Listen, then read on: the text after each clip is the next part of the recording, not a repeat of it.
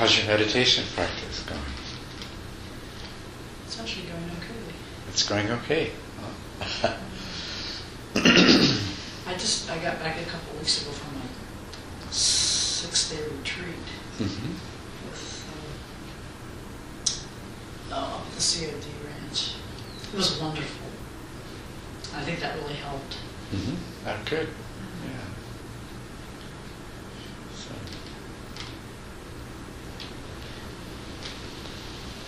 What was it about it that helped? Well, we sat a lot, Yeah. and I think that just that experience was.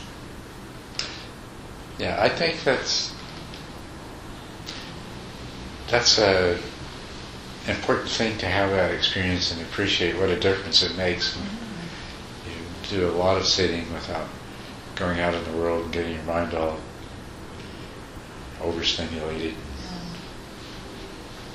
agitated and everything. So you've been keeping it up in the 2 weeks since? Pretty well? Well, nothing like that, but yes, regularly. And I can see some changes. I mean, I can see some changes in the experience, the meditation experience. Good. Yeah.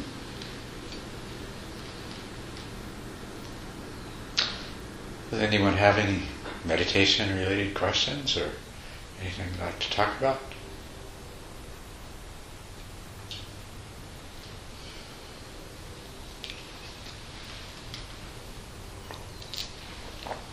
While we sit here and wait for everybody else to come and do our sit.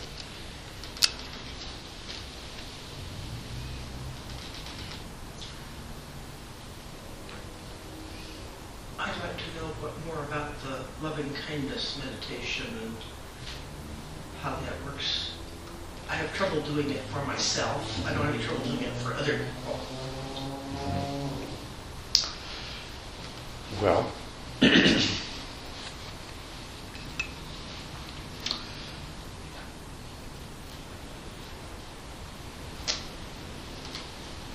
what I consider to be the most important thing is, first of all, that you are able to generate the mental states of being free from suffering and ill will and of experiencing loving kindness and happiness. And really, everything else about the practice is just giving you repeated opportunities to do that, to generate those particular feelings.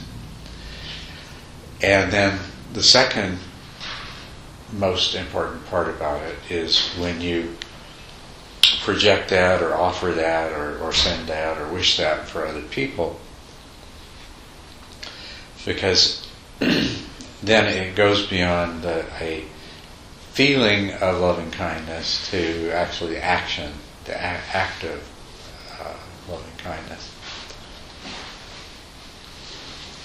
You say you have trouble doing it for yourself. What do you mean?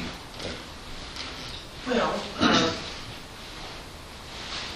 I have trouble saying that I love myself the way I am. And I'm not used, I guess, to wishing for things for myself. You know. Because you probably are conditioned to feel that you shouldn't do that because it's, I suppose, selfish. Yeah. It's an interesting thing that one of the problems that we do have is our own selfishness, and a lot of the problems in the world are the result of all these people acting out of their selfishness.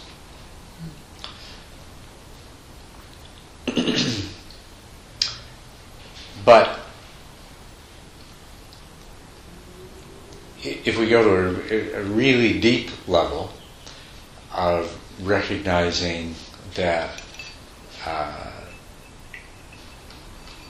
there is no self to be selfish about, then we can see our own minds and our own bodies and their well-being as being on par, no more important but no less important than the well-being of other minds and bodies.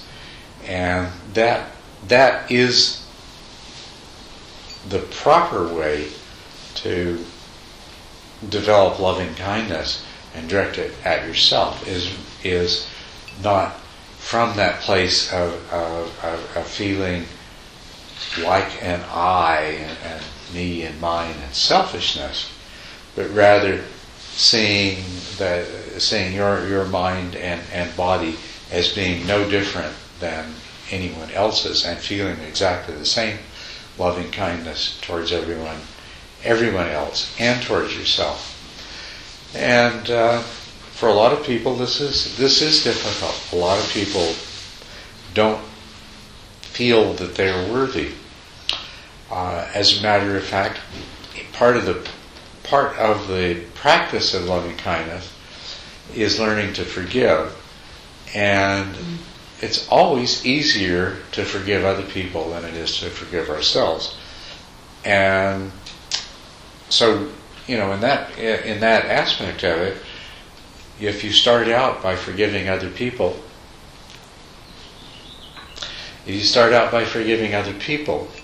practice that and start getting, becoming able to forgive other people more easily, then that's the way that you can come to the place that you can forgive yourself.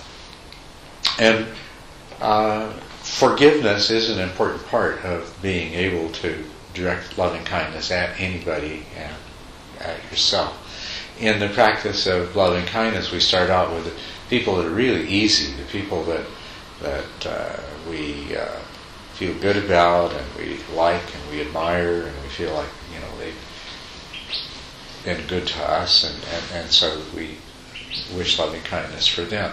But then we progressively move to the point where we can generate loving kindness and direct it towards the people that we would otherwise regard as our enemies. Those people that are, in some way or another, our nemesis and appear to us to be the cause of some of our suffering and unhappiness. So then if you can direct loving kindness to people at different degrees of closeness and reach the point where even those that you have antipathy towards, then it should be pretty easy to direct loving kindness towards yourself as well. The wish for these good things. But it's kind of a cyclic thing, because you have to start out before you can have the wish that somebody else be free from suffering. That has to be clear in your mind. So you have to bring yourself to have that feeling as clearly as you can. And you do that through recollection or imagination or, whatever. But we all know what it's like to be free from suffering, even if for some people it's hard to remember what it's like to be free from suffering, but we know what that means. And so if we call that to mind, and if we can make that feeling, that state of mind corresponding to being free from suffering as clear as possible, then we can wish it for others. Even if we feel in some way that maybe we don't deserve it, we can still wish it for others. And then in that way, develop the skill so that eventually we can bring it back and wish that freedom from suffering on ourselves as well. And at least in the form of loving kindness meditation that I do, that's where we start, is with that feeling of being free from suffering, of being at ease, and the wishing for others that they be free from suffering. And then the next stage is freedom from ill will, from negative feelings of every kind. And once again, it's the same thing. Before we can generate that wish that somebody else be free from ill will, we have to recall in ourselves what that feels like. That feeling of being at peace with everything and everyone as much as possible. And then once we've done that, and then once we've practiced offering that to other people, and sending that to other people, then we reach the point where we're able to wish that for ourselves as well. Then after that comes the feeling of loving kindness itself as a positive state of mind that contributes to our overall sense of well-being. We've already been practicing loving kindness by wishing for others that they be free from suffering and ill will. But now, and hopefully by having done those two steps of the practice, which are acts of loving kindness, that we have, it's easy for us to ourselves call up that state of mind, that wonderful state of mind of what it's like to be filled with loving kindness and to have only that wish for loving kindness. And then, of course, we want everyone else to enjoy that wonderful state of loving kindness, including ourselves. And so you see, it's always cycling back on itself, and it's kind of it's like pulling yourself up by your bootstraps. It's starting with what you can do readily, and then moving by stages to what is more difficult to do. And then, of course, the fourth and final part of it is the feeling of happiness, contentedness, and happiness. And so, like with any meditation, you have to start out without great expectations and do the practice according to where you are and what you're able to do right now. So you call forth those feelings as best you can in the present moment when you're doing the practice, without judgment, without, feeling like you should be able to do better. It's just to whatever degree you can genuinely generate those feelings. And then, two, we start out with sending this to somebody that it's very easy for us to send it to, without judging ourselves. We may call to mind somebody that we just really can't bring ourselves to want to send too much in the way of good wishes to this person. And that's all right. You don't judge yourself. The day will come, the time will come when you can. But what counts is that person came into your mind, and there is that intention that even if you can't do it now, you want to come to the point where you can wish for them these same qualities. And if you happen to find yourself at any time regarding yourself in this category, and a lot of people do, a lot of people find it difficult, as if they don't deserve these things, and it's really difficult to do them for themselves. Or the other thing is that they feel conditioned that they shouldn't do that I shouldn't want these things for myself. So what's really important there is to remind yourself that the I-ness of that makes it selfish is an illusion, and that there is, after all, this body and this mind, and it just is, and it is in the same way anyone else's is, and so it's no more or no less deserving than those things. And it's that understanding that is important, and even even if you were, say, to find, it's really easy for me to wish these, I really want to be happy, I really want to be free from suffering, it's really easy for me. Well, then in that case, your challenge is to come to that place where you wish them for the body, mind that you call yourself, but without attachment to it, and and from the same place of equal value as every other being. And so that's basically how the meditation works. But you have to remember that you're only going to be able to do what you're able to do. If you find yourself running into an obstacle, then that's a good indication that, well, this is something to be very valuable for me to repeat. The more often I repeat it, then the more likely that I am at some point to find myself having overcome that obstacle.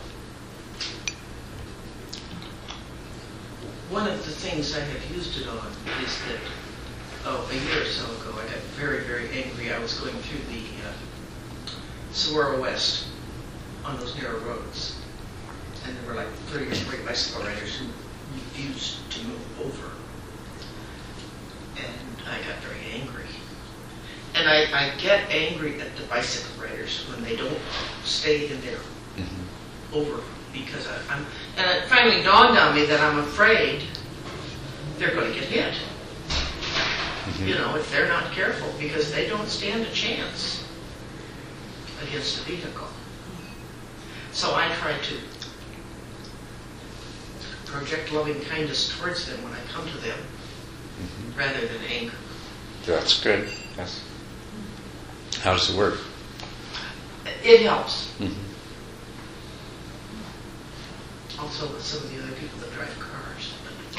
Also what? Also with some of the other people that drive cars around here, but... Yeah.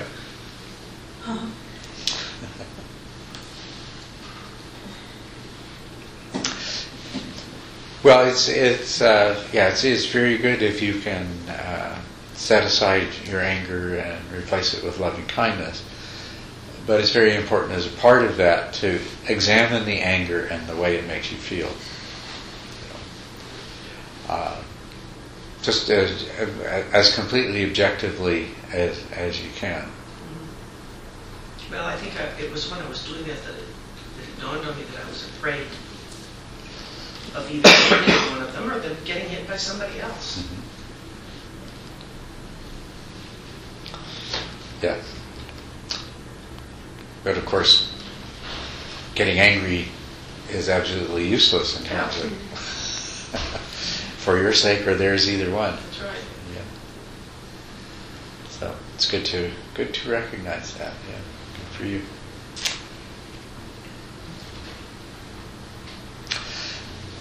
But and there is the formal practice of loving kindness meditation, which I was describing.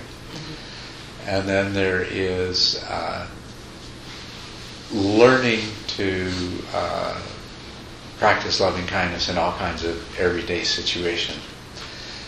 And it's really important to do the formal practice of it as well, because our minds do deceive us so much. And so, if you do it as a formal practice, then you get really clear on what is loving kindness, and you learn to detect the subtle signs of resistance in your mind, and recognize more readily what is actually happening in your own mind as you're dealing with these circumstances as they arise.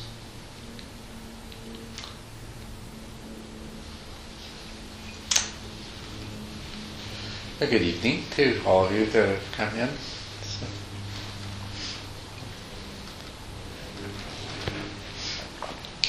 Welcome. As you heard, we've just been talking about loving kindness, and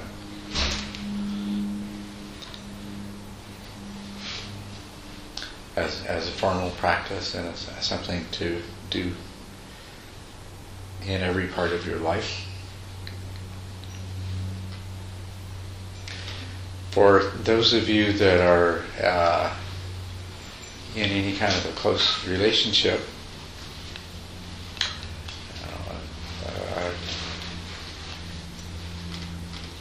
someone that you're very regularly in contact with, a very special way of practicing loving kindness meditation is one of seeing if you can, in your own mind, exchange yourself for the other person in all of these various kinds of interactions. And it starts out very simply by just trying to imagine what it's like to be the other person and try to remember what you have learned about them or what you know about them through your relationship, so that you can sort of ask yourself the question, well, okay, what would he or she like right now, or what does he or she feel like right now, or what might be troubling to him or her right now, just in terms of the present moment,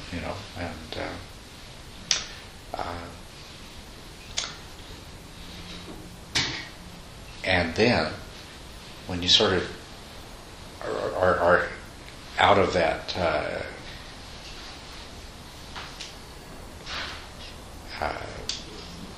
that place of being you and kind of being the other person, then you replace yourself with the other person, and then now you can come back into being in your own body and mind and say, okay, what would I, as this other person, like to have happen right now? It's a really wonderful practice to do. And if you do that in all kinds of real simple situations, like just casual, ordinary things without a lot of emotion or intensity, then you might find that you'll be able to find, starting to experience a little friction with this other person. So one of those kinds of situations arise, and then if you can remember, okay, let me exchange myself for this person in this circumstance, okay, produce a pretty remarkable change in. So it's a very powerful way to practice loving kindness, exchanging yourself, we have all the selfishness, right? We know what we want, we know what we'd like. So rather than just put it aside as a bad thing or let it go to waste, we can use it to help us improve the way that we interact with other people by using our natural, innate selfishness to see if we can become the other person and figure out what they need, what they want, and what we can do for them. Give it a try. Just experiment with it and see what happens.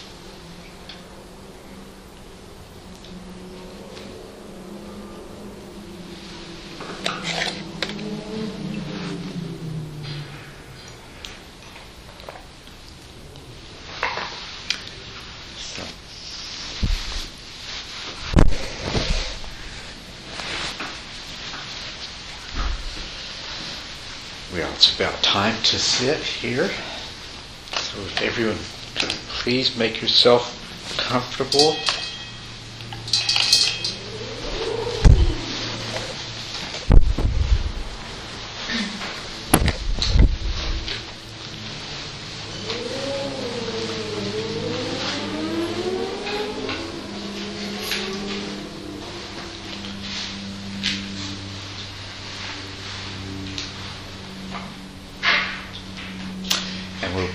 Begin with the mandala prayer. Let's say it together. And it too is a form of practicing loving kindness towards yourself and others.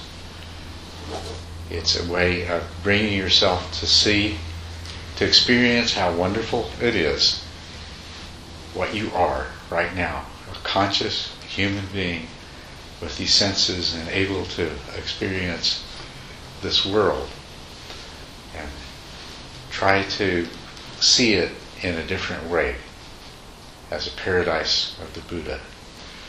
And then, having that experience, offer it to sentient beings everywhere. Okay, so here's the great earth, filled with the smell of incense, covered with a blanket of flowers, the great mountains, the 4 continents, wearing a jewel of the sun and the moon. In my mind I make of them a paradise of the Buddha, and I offer it to you all, sentient beings everywhere. By this deed, may all beings come to know the pure world, free from suffering.